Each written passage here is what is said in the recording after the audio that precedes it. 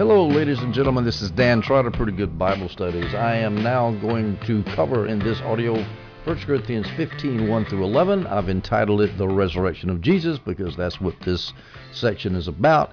Our context is this. Paul has been spending most of the book of Corinthians chastising that church for their many failings, all the while calling them brothers.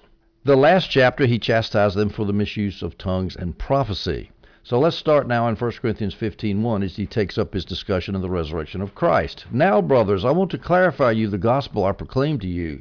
You received it and have taken your stand on it. Notice that Paul, in the midst of his chastisement, continues to call the Corinthians brothers. Not only does he call them brothers, he says that you have taken your stand on the gospel. And he says you have received it. Well, people that are called brothers who have received the gospel and taken their stand on the gospel, ladies and gentlemen, they are saved, even though they might be carnal. Now, I realize that the carnal Christian doctrine takes things a little bit too far and says that people who are not brothers, who have not received the gospel, who have not taken their stand on it, but merely have raised their hand at some kind of a Billy Graham crusade or something, and then go out and live like hell, well, obviously those are not brothers. But the Corinthians, despite all their carnality and fleshliness, were brothers. Now, why did Paul want to clarify for them the gospel?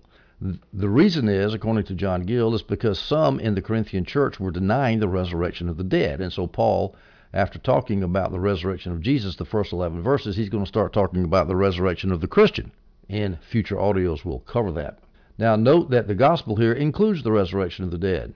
He says, I want to clarify you the gospel I proclaimed to you. So the gospel that he proclaimed to them contained the doctrine of the resurrection of the dead. The resurrection of the dead is a fundamental article of the gospel. Now, when Paul talks of the resurrection of the dead, he talks about the resurrection of Christ as well as the resurrection of the saints. Let me give you a quote from John Gill concerning the resurrection of Christ. Quote, the resurrection of Christ from the dead made a considerable part in the ministry of the apostles, to the grief of the Sadducees among the Jews. The Sadducees, of course, did not believe in the resurrection of the dead. To the scorn of the Gentile philosophers, they didn't either. And to the faith, hope, and comfort of Christians. This is the sum and substance of the word of faith, or doctrine of the gospel, upon which the whole depends. The sum and substance, John Gill says. The sum and substance of the gospel is the resurrection of the dead.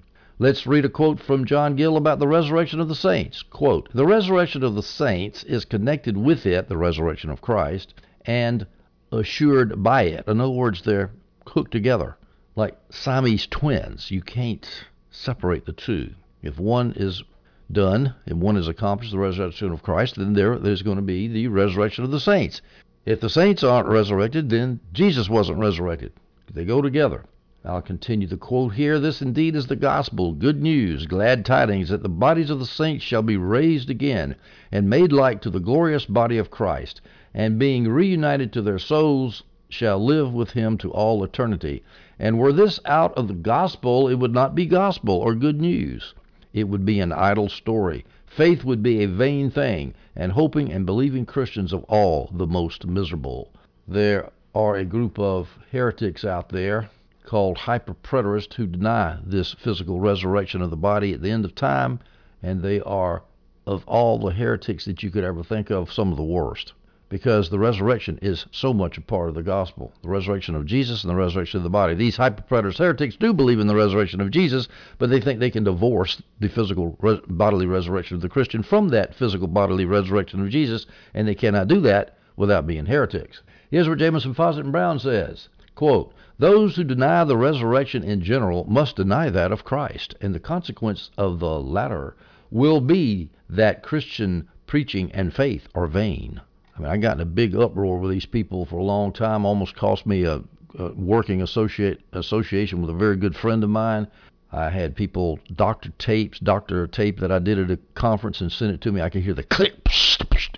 He made me say that I was denouncing somebody and saying something horrible. Of course, it was sent to me in the mail anonymously. Then I had people say sweet words on the Preterist archive site, and then they would send emails to each other saying about, who is this guy? He's just a dumb business professor. And these people, not all of them, but I know another one that spent a lot of time trying to out a Orthodox Preterist writer and website owner who was very prominent in the Orthodox Preterist movement and who was very prominent in the attempts to stop the hyper-preterist heresy. He went to a whole bunch of trouble searching courthouse records trying to figure out who she really was so she could out it, so he could out her. These people mean business, buddy. They are heretics of the worst sort. So if ever you run across anybody that denies the resurrection of the dead, just remember what Paul talks about here in 1 Corinthians 15. It is not a minor doctrine. It is not an adiaphora, a doubtful thing. It is a fundamental part of the gospel of Jesus Christ. Now, Paul said that he had proclaimed that gospel to the Corinthians. When did he do that? He said, I want to clarify for you the gospel I proclaimed to you. When did he do that? Well, that was in Acts 18 on the second journey. It's when he started the church. We go down to 1 Corinthians 15:2. You also are saved by it, saved by that gospel he proclaimed. You are saved by it if you hold to the message I proclaimed to you, unless you believed for no purpose. Now that if right there, I can hear Arminian ears perk up. Oh, you mean I got to hold to the message if I'm going to be saved? That is not what Paul meant. It doesn't mean that if does not mean that by their own efforts the Corinthians could hold on to the message and stay saved. Rather, it means this. Let me give you a quote from my NIV study Bible. Quote, if you are not persevering in the Christian faith, this is an evidence that you did not have saving faith in the first place. Compare Judas Iscariot, who eventually showed that he was not a true believer. So in other words, you want to prove that you're a believer, just look at yourself, and if you see you're holding on to the message, then you're a believer. But now, of course, Paul, he knew that those Corinthians were believers. He just called them brothers. You've taken your stand in the gospel. So he expects an answer to this if condition. He expects it to be, yes, you are a believer. You are also saved by it if you hold to the message I proclaim to you. And, of course, you are saved because you do hold to the message, and you're saved. Now, saved can be two things. It can be justification by faith when you're saved, that point in time at which you were justified and born again. Or it could be progressive sanctification. You are being saved. The present tense can either be continually progressive or it can be point in time. If it's continually progressive, it would read this way. You are also being saved by the gospel if you hold to the message I proclaim to you. Now there, it could mean if you're going to continue to be sanctified, you better hold on to the message I proclaim to you and not fall away from it, because you're not going to continue with your sanctification. Your sanctification is going to come to a leveling off point, a plateau.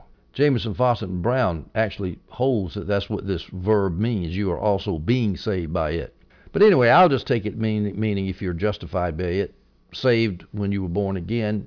If you hold to the message means, hey, if you hold to the message, that proves that you were born again. If you don't hold to the message, that proves you weren't born again. But since you are holding to the message, dear Corinthians, that means you're born again. So how about that? If you believe, then that means you believe for a purpose.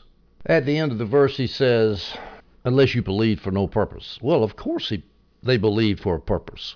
Their purpose was they were going to get raised from the dead, is what he's getting at. We proceed now to verse 3, 1 Corinthians 15. For I passed on to you, Paul continues, as most important what I also received, that Christ died for our sins according to the Scripture. Now, how did Paul receive this gospel that Christ died for our sins? Well, there's two ways. One is he could have received it from early Christian tradition, in other words, through other earlier Christians who had been eyewitnesses of Jesus, and then he had been told about that. That's one option. That's the NIV Study Bible's option. The other option is that Paul received the gospel directly from Christ in Revelations. That's John Gill and Adam Clark's option. Well, when he says that I passed on to you as most important, of course, that means that Christ dying for our sins is a fundamental element of the gospel of Christ, and anytime you witness to somebody, you're going to mention that, obviously, because that's the most important. Now, when he says that I received this doctrine of Christ dying for our sins, I received it. What Paul is saying is I did not originate it.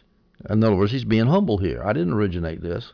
Either I got it from other Christians or I got it from a direct revelation of Christ, but I didn't make this up. So again, he's appealing to authority. And remember, Paul is being attacked by false apostles in the 1 Corinthian church, and he is trying to connect himself directly to that early Christian tradition. The NIV Study Bible says that receiving and passed on are technical words. The verbs passed on and received are technical terms for transmitting and receiving tradition.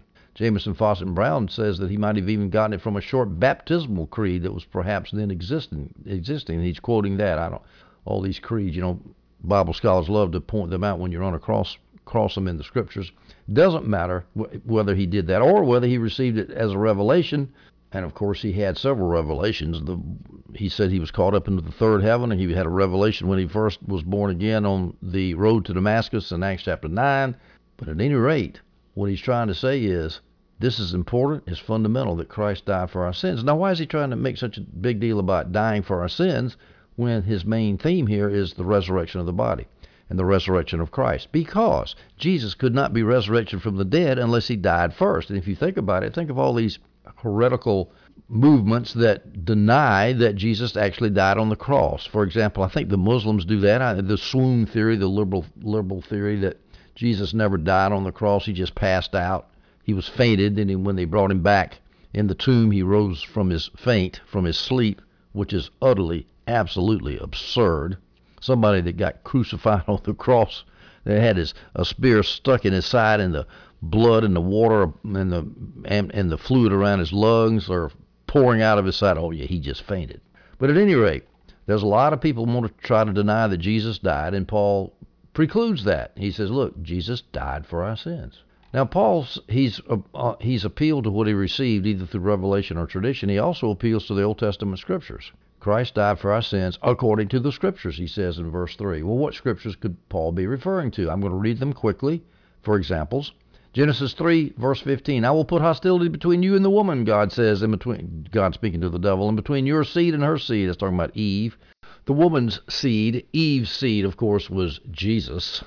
And your seed, the devil's seed, that's going to be fighting with the seed of Eve. The devil's seed, of course, refers to all the children of the devil who killed Jesus.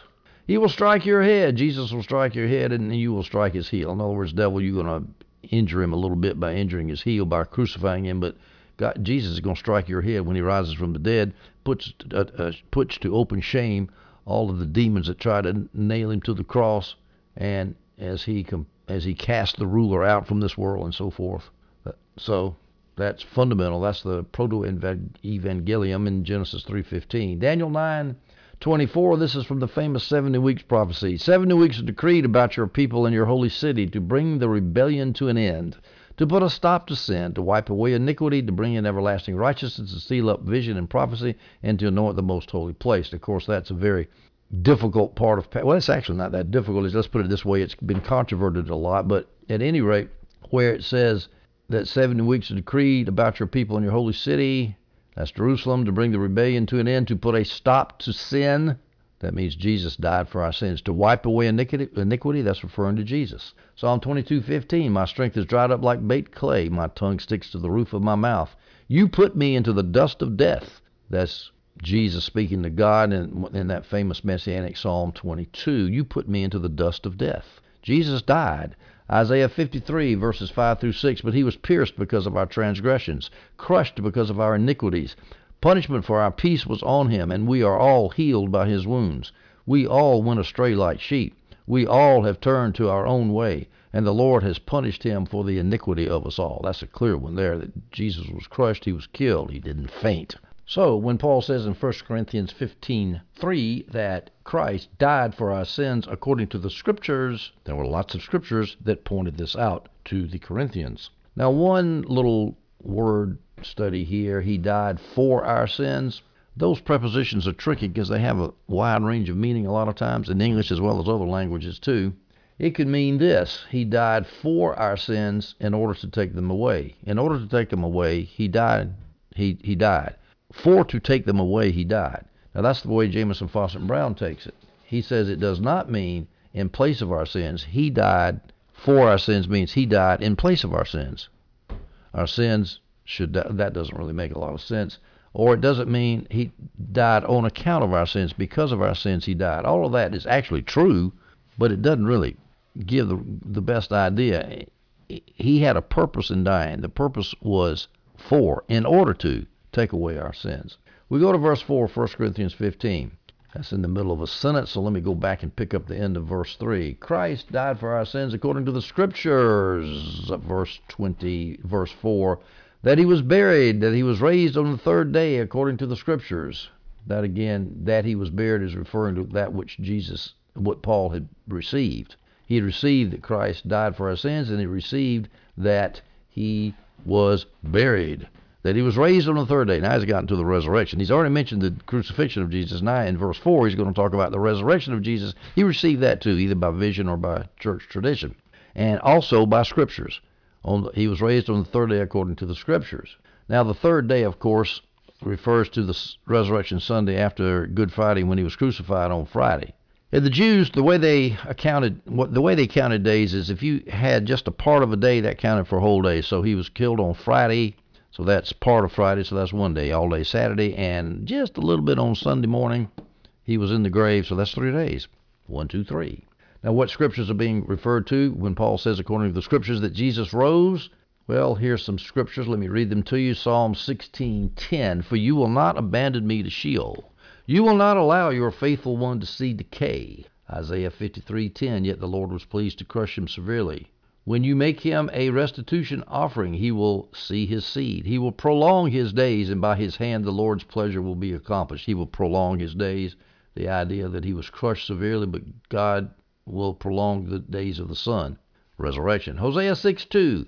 He will revive us after 2 days, and on the third day he will raise us up so we can live in his presence. Assuming that's applied to Jesus, that's a resurrection on the third day. Adam Clark says that when Paul says, according to the Scriptures, that Jesus would rise, that it's not referring to any particular Scripture. Quote, it is not said anywhere in the Scriptures in express terms that Christ should rise on the third day, but it is fully implied in his types, as in the case of Jonah, who came out of the belly of the fish on the third day, but particularly in the case of Isaac, who was a very expressive type of Christ, for as his being brought to the Mount Moriah, bound and laid on the wood in order to be sacrificed, pointed out the death of Christ, so his being brought alive on the third day from the mount was a figure of Christ's resurrection. So we have to put types in there as well as explicit scriptures. And so Paul was right. The resurrection of Jesus was predicted in the Old Testament Scriptures, contrary to what current Jewish rabbis say, and Jewish rabbis back in the past, who say that Jesus is a false Messiah. We go to verse 5, 1 Corinthians 15. Paul continues, he received, and that he appeared to Cephas, then to the 12. Paul received that too, either from tradition, from the early Christians, or from revelation. He appeared to Cephas, that's Peter, then to the 12. Cephas is the Aramaic name for Peter. Now, where did the appearance to Cephas occur? It's recorded in Luke 24, verse 34, who said, the Lord has certainly been raised and has appeared to Simon. This is the 2 disciples on the road to Emmaus reporting to the 12 apostles on Resurrection Sunday night. The Lord has appeared to Peter. Now, there were lots of resurrection appearances, and it's a fun thing to go through the 4 Gospels and collate all those appearances. I've done that in previous audios when we were going through the Gospels. I won't do that here, but there were a lot of appearances. For example, Jesus appeared to Mary Magdalene before he appeared to Peter. Mark 16:9, early on the first day of the week after he had arisen, he appeared first to Mary Magdalene, out of whom he had driven 7 demons. So now Paul is using here 2 lines of evidence for the resurrection of Jesus. First, the Old Testament Scriptures, which I've just read to you, and also eyewitness testimony, which is extremely important. Acts 1:21, verse 22. This is Luke writing the book of Acts. Therefore, from among the men who have accompanied us during the whole time that Lord Jesus went in out among us, beginning from the baptism of John until the day he was taken up from us, from among these it is necessary that one become a witness with us of his resurrection. So in trying to fulfill that 12th apostle slot after Judas betrayed Jesus, they ended up coming up with Matthias to replace Judas. And one of the requirements was we need somebody who went in and out with Jesus, who saw all what went on. Again, for testimonial effect, I should say, not testamentary, testimonial effect, so that people would believe the witness about what Jesus had done. The NIV Study Bible points out that there are 6 resurrection appearances out of all of them. There are 6 that appear in chapter 15, and of course the Gospels have more. So Paul appeals to eyewitness testimony. Liberals, he rose from the dead. That's something you're going to have to come to grips with sooner or later. Hopefully in this world, but not if in this world. In the next, you're going to have to deal with that. Now, here, Paul refers to the 12. That's the original apostles. Now, notice it was not really 12. There was 11 because Judas went. And then, of course, they put Matthias in which case you could call them 12. But the gospel writers use the term 12, the 12 or the 11 interchangeably. For example, we can see in 5 places in Matthew, Mark, Luke, and Acts, where the 11 were referred to as the 11. For example, Matthew 28:16, the 11 disciples traveled to Galilee to the mountain where Jesus had directed them. Mark 16:14. Later he appeared to the 11, capital E in my Holman Christian Study Bible. He appeared to the 11 themselves as they were reclining at the table. He rebuked their unbelief and hardness of heart because they did not believe those who saw him after he had been resurrected. That was either the first or the second Sunday, either Resurrection Sunday or the next Sunday night afterwards. I can't remember. But the point is, they were called the 11. Luke 24:9. Returning from the tomb, they reported all these things to the 11 and to all the rest. Luke 24:33. That very hour they, the two disciples on the road to Emmaus, got up and returned to Jerusalem. They found the 11, capital E, and those who gathered together. And now we get to Acts 1:26, which is after the Gospels, after the resurrection. Then they cast lots for them, the lots for the apostles, and the lot fell to Matthias, so he was numbered with the 11 apostles. We go now to verse 6, 1 Corinthians 15. Then he appeared to over 500 brothers at one time. Most of them are still alive, but some has fallen asleep. Now, he's already appealed to a few witnesses. Now he's appealing to 500 of them. He's going to 500 people. Some have fallen asleep because Paul was writing in the mid-50s. The resurrection was about 30. So you're talking about a quarter of a century. In 25 years, people are going to die. So some of them have fallen asleep. Some of them have died. But a lot of other ones are alive, and they could do two things. They could boast of the faith of those Corinthians who were doubting Christ's resurrection. We see a lack of faith in the resurrection, and Paul hints at this in 1 Corinthians 15:12. Now, if Christ is proclaimed as raised from the dead, how can some of you say there is no resurrection of the dead? So some Corinthians were saying there's no resurrection of the dead. Well, that just killed the whole gospel right there. So that's why Paul's appealing to all these witnesses. Oh, yes, he rose from the dead. The other thing that Paul is doing here by quoting the testimony of these 500 brothers is he's defending himself by people who were saying that the resurrection didn't occur. He's going to say, no, yes, it did. So the two things: to bolster the Corinthians who did believe that Jesus rose again from the dead, but who might be having doubts about it, and also just to contradict and refute those who out and out denied the resurrection of the dead. Now, where that appearance to the 500 occurred is not clear from the Gospels. The NIV Study Bible says it may be the appearance in Galilee, which is recorded in Matthew 28. That's the Great Commission place. Clark says that's probably where it was. I tend to think that's probably where it was too. Remember, Jesus in Matthew 26:32 said, after I have been resurrected, I will go ahead of you to Galilee. He said this on the Mount of Olives after he left the Lord Last Supper, right before he went to the Garden of Gethsemane. He says, look, go ahead of me to Galilee. So he had appointed a place in Galilee where the disciples could gather secretly and safely. They couldn't do that in Jerusalem, so they went up, and that's probably where the 500 disciples were. We see this in Matthew 28:16 through 20. The 11 disciples traveled to Galilee, to the mountain where Jesus had directed them. When they saw him, they worshipped, but some doubted.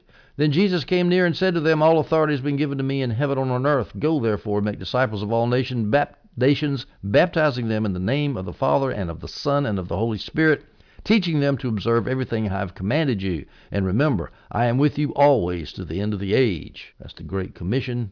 It was on a mountain near Galilee. It doesn't say that the 500 were there, but people speculate that they were, and I suspect that they were. John Gill points out that Jesus had mostly preached in Galilee, not down in Jerusalem, but in Galilee, so the number of disciples there was large, so there's likely to be 500 people there. Remember, in Jerusalem, in Acts 1:15, the number of people who were gathered together in the upper room was 120, which is not 500. Tradition says, according to Jameson, Fawcett, and Brown, that mountain near Galilee was Mount Tabor. That's a tradition. You hear that sometimes, but that's a tradition. It's not in the Gospels. Now, why would Paul appeal to so many witnesses? Because it's hard for 500 witnesses to lie without contradicting each other. I would say it's not only hard, not only difficult, it's impossible. I guess logically it's possible, but for all practical purposes, 500 witnesses are going to contradict each other if they're lying. Remember when the chief priests were trying to get testimony against Jesus, his blasphemy, and they kept getting these false witnesses up there, and they kept contradicting each other on the Friday night of Jesus' trial and crucifixion. So what Paul is saying here, he's saying, look, I've got plenty of witnesses that can back me up. With something so stupendous as the resurrection of Jesus, people would be indeed looking for proofs that he didn't rise from the dead. I mean, it was just as astonishing to people back then as it is to us that somebody could rise from the dead. And so Paul's going to have to back it up. We should not be afraid of having to back up what happened in history. Someone has noted that it is a remarkable proof of Jesus' resurrection that no counterproof of the resurrection has ever been found. If you go back and look at the apologetic work on the resurrection of Christ, it is slam dunk. There is no way the skeptics can prove that Jesus didn't rise again from the dead, not using historical records. It's impossible. And that's really fun to do. For example, one apologetic argument is, how could that ragtag band of persecuted and depressed apostles go out and all of a sudden proclaiming that Jesus is alive, when to do so would mean they would get thrown in the clink and executed? There has to be a reason for that. Why did the Jews go to so much trouble to try to cover it up when the Roman soldiers came back to them and said, the tomb is empty? We got to come up with a story. You fell asleep. Yeah, Roman soldiers falling asleep. The penalty for that was death. Let me finish this thought with Adam Clarke's idea. I'm paraphrasing Clarke here. He is telling the Corinthians, Paul is telling the Corinthians, look, if we are preaching a lie about the resurrection, there's still plenty of people alive who can back me up. If I'm preaching a lie, there's plenty of people around who could call me on it. In other words, I've got people that can say that I'm telling the truth, and there's also plenty of people around that could say that I was lying if such people existed, but there are no such people. They can't refute what I'm telling you. Like the Jews who could have produced the body of Jesus, but they didn't do it. Why? Because they didn't have the body, because he was resurrected. As Adam Clarke says, quote, he might have been confronted by many if he had dared to assert a falsity, but Paul was not afraid to assert the resurrection of the dead because he knew it was true. One last little point of this verse, he appeared to over 500 brothers at one time. Now, it's the easiest to assume is that the 500 were gathered there waiting for Jesus and he appeared all at once. But some people have speculated, well, actually it's me, I speculate, here's an idea. The 500 were scattered, and then Jesus appeared to them all miraculously at one time, which means he would have to appear in a spiritual body to 500 people scattered all over the place, all at once. Well, I don't really believe that. I just bring that up as an interesting speculation. I believe they were all gathered together at one place. We go to verse 7 in 1 Corinthians 15. Then he, Jesus, appeared to James and to all the apostles. Paul's still going through the witnesses that saw Jesus to back his claims of the resurrection up. This James is not the James, the son of Zebedee. He was one of the original 12, because Paul splits out here James, then to all the apostles, or at least he appears to split out James from all the other apostles. Likewise, James, the son of Alphaeus, he was one of the original apostles too, the lesser James, James the lesser. But this James that Paul refers to here is split out from all the other apostles, so the odds are that Paul is referring to James, the brother of the Lord here, James the just. He appeared to James, quote, then to all the apostles as a different body of people than James the just, James the Lord's brother. Because James the Lord's brother didn't believe in Jesus. He wasn't one of the original 12 apostles. John 7:5 reads this way, for not even his brothers believed in him. And James was one of his brothers. But he did join with the apostles after the resurrection. The brothers did, for we see in Acts 1:14, all these were continually united in prayer, along with the women, including Mary, the mother of Jesus, and his brothers. So they finally believed. Took them a while. Later, of course, James, the brother of Jesus, became one of the leaders of the Jerusalem church. For example, he was one of the leading voices at the Jerusalem Council in Acts 15:13. After they stopped speaking, James responded. That's James the just, the brother of Jesus, responded, brothers, listen to me. Now, when did Jesus appear to James? We don't know. It's unknown. As the NIV Study Bible points out, and John Gill and Adam Clarke, nobody knows. Now, when did he appear to all the apostles? Well, it could be he appeared to all the apostles at the ascension. And so that's when the apostles saw the resurrection, or when they saw the resurrected Jesus at the ascension. This is in Acts 1:6-11. So when they had come together, they asked him, Lord, are you restoring the kingdom to Israel at this time? He said to them, it is not for you to know times or periods that the Father has set by his own authority, but you receive power when the Holy Spirit has come upon you. ... After he had said this, he was taken up as they were watching, and the cloud took him out of their sight. So at the ascension is when when the resurrected Jesus appeared to all the apostles. I don't know why you couldn't just say on Resurrection Sunday night, and the next Sunday night after that he appeared to all of them sitting, hiding there in that room in Jerusalem. We go to verse 8, 1 Corinthians 15. Last of all, as to one abnormally born, he also appeared to me. So Paul says, and I saw him too. Now, when did Paul see Jesus? Well, it was several years after the resurrection. It was maybe AD 33. Then the NIV Study Bible speculates about 3 years after Jesus had died. What appearance was he talking about? Well, I think it's easier to say on the road to Damascus is the easiest time to say, but it could have been when Paul was caught up to the third heaven. You recall that famous incident. And when he was in a trance at the Temple of Jerusalem, not quite so famous, it was after the third journey. He was praying, he had a trance there, and he says, I think in that trance, Jesus said, stay true to the heavenly vision, if I remember correctly, just to encourage him because they were about to arrest him and trying to kill him there in Jerusalem. The Jews were. But anyway, I think it's the road to Damascus is the easiest time to say when Jesus appeared to Paul. I've heard some people speculate that after the road to Damascus, when Paul was there in the Arabian desert, Damascus and all around the desert out there in those couple of years there, that Jesus appeared to him personally there too. I wouldn't doubt that. I don't know that. That's a speculation. Now, what does Paul mean when he says he is abnormally born? Well, he wasn't born as an apostle at the normal time, is what he's saying. He had not lived with Christ as the others had, as the NIV Study Bible points out. At his dramatic conversion, he was snatched away from his former life. John Gill says that Paul was referring to a proverbial expression at his time. The common people at Rome referred to certain senators at Rome as abortive. They were abortions, like certain politicians I know. They gained office by favor or bribery, and so that means they didn't do it normally. They didn't do it legally. They didn't do it morally. And likewise, you have someone who is abnormally born as a premature birth, a miscarriage, if you will. Now, that's actually controverted whether the birth was a miscarriage or whether it was, or I'll give you another option in a minute, but I think it is. It was a miscarriage, a birth before its time, as John Gill says. These kind of births happen suddenly, immediately, with no notice. Women that have miscarriage, all of a sudden they spot and start bleeding, and it's a terribly traumatic experience. It happens all at once. Paul's conversion was sudden, immediate, all at once, and quite traumatic for him. As John Gill quaintly says, quote, births before the full time are often occasioned by blows or outward force and are violent extrusions of the fetus. And then, unquote. And Gill goes on to say, just like Paul's conversion was accomplished by a sudden outward, quote unquote, blow, the appearance of the risen Jesus that he was persecuting. Jameson, Fawcett, and Brown says this, quote, as a child born before the due time is puny, and though born alive, yet not of the proper size and scarcely worthy of the name of man, so, quote, I am the least of the apostles, unquote. So in other words, Paul is saying, I'm a premature baby. I didn't necessarily die in the miscarriage when the birth was born, when the baby was born prematurely and expelled. I was actually born, but only as a preemie, and I am weak and I'm puny. What his point of the metaphor was, it's clear what he's trying to affirm. I am not trying to claim equal dignity with the original 12 apostles. Paul's very humble as he asserts his apostolic authority all through these two letters to the Corinthians. He says, last of all, Jesus appeared to him. If you really want to get technical about that, John the Apostle had a vision of Jesus after Paul on the Isle of Patmos, assuming that the book of Revelation was written after Corinthians, and I believe everybody agrees that it was.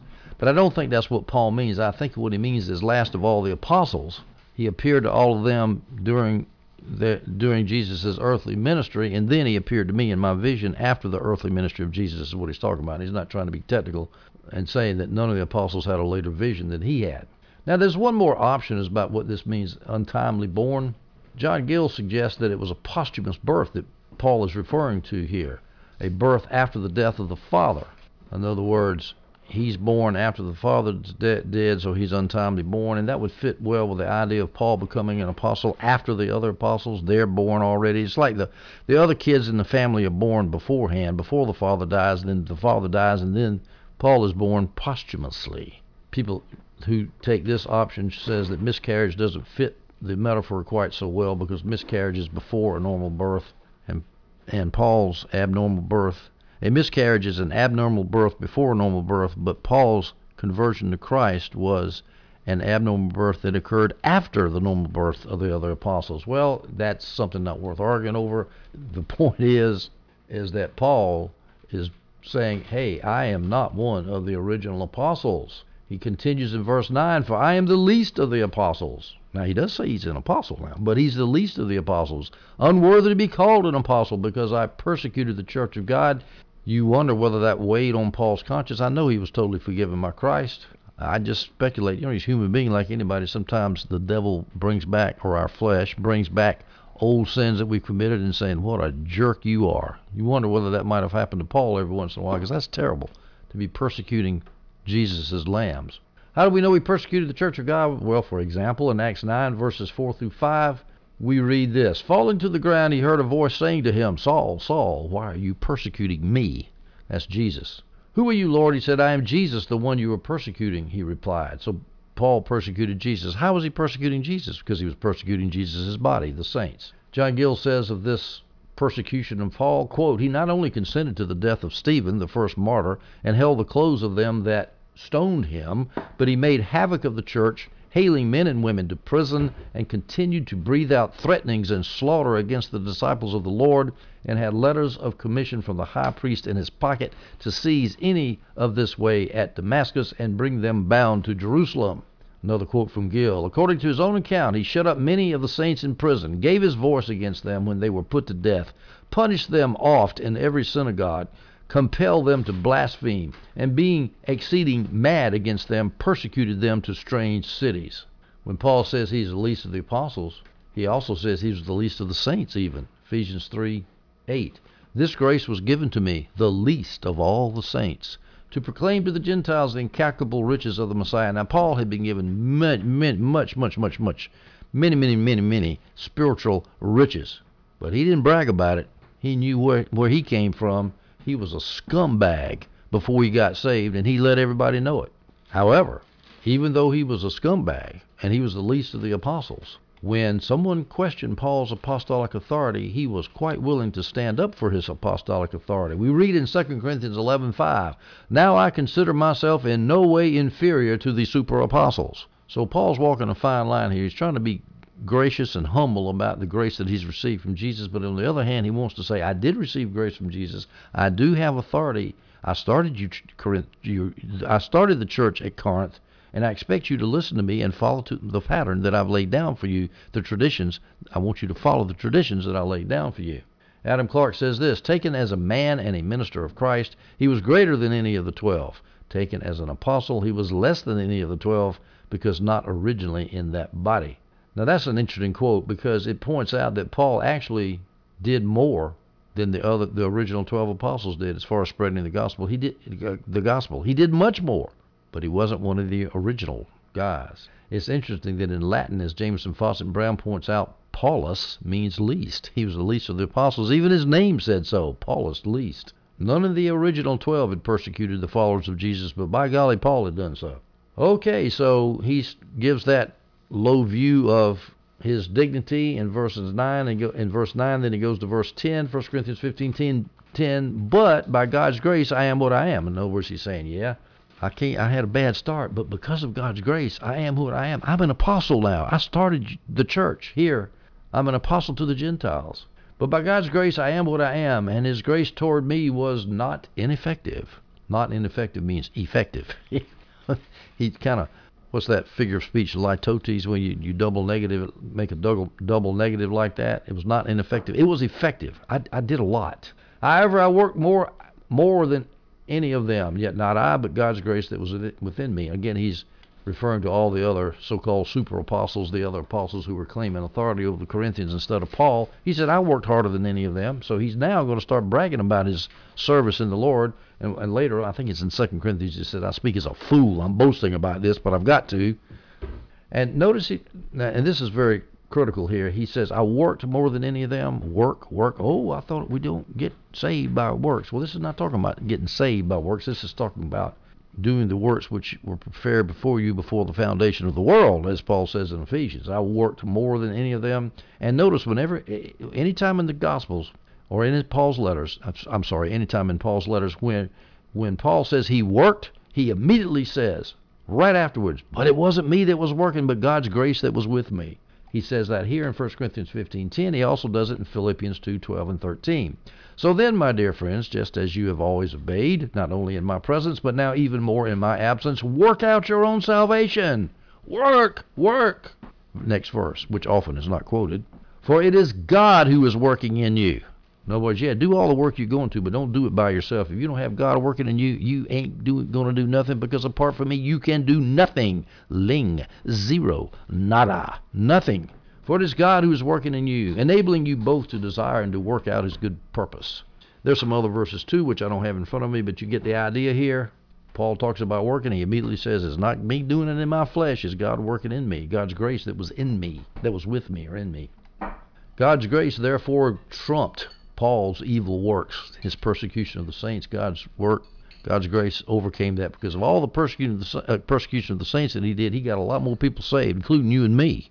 How did he work more than the other apostles? Here's how John Gill puts it in his inimitable fashion. Quote, he, Paul, labored in the Lord's vineyard in the word and doctrine, preaching in season and out of season. He traveled over a greater part of the world, preached oftener, and wrote more than any of the rest, was the instrument of converting more souls, and he planted more churches, endured more hardships and sufferings than any of the other apostles. So you see, Paul is trying to shore up his authority in the church of Corinth as against those who were questioning his authority. Last verse, 1 Corinthians 15:11. Therefore, whether it is I or they, so we proclaim and so you have believed. Paul is saying, hey, whether it's the other apostles that are claiming to be big shots or whether it's me, it doesn't matter who proclaimed it, or even if it's not a false super apostle, but maybe a good apostle like Apollos or Cephas, whoever it is, so we proclaim and you have believed.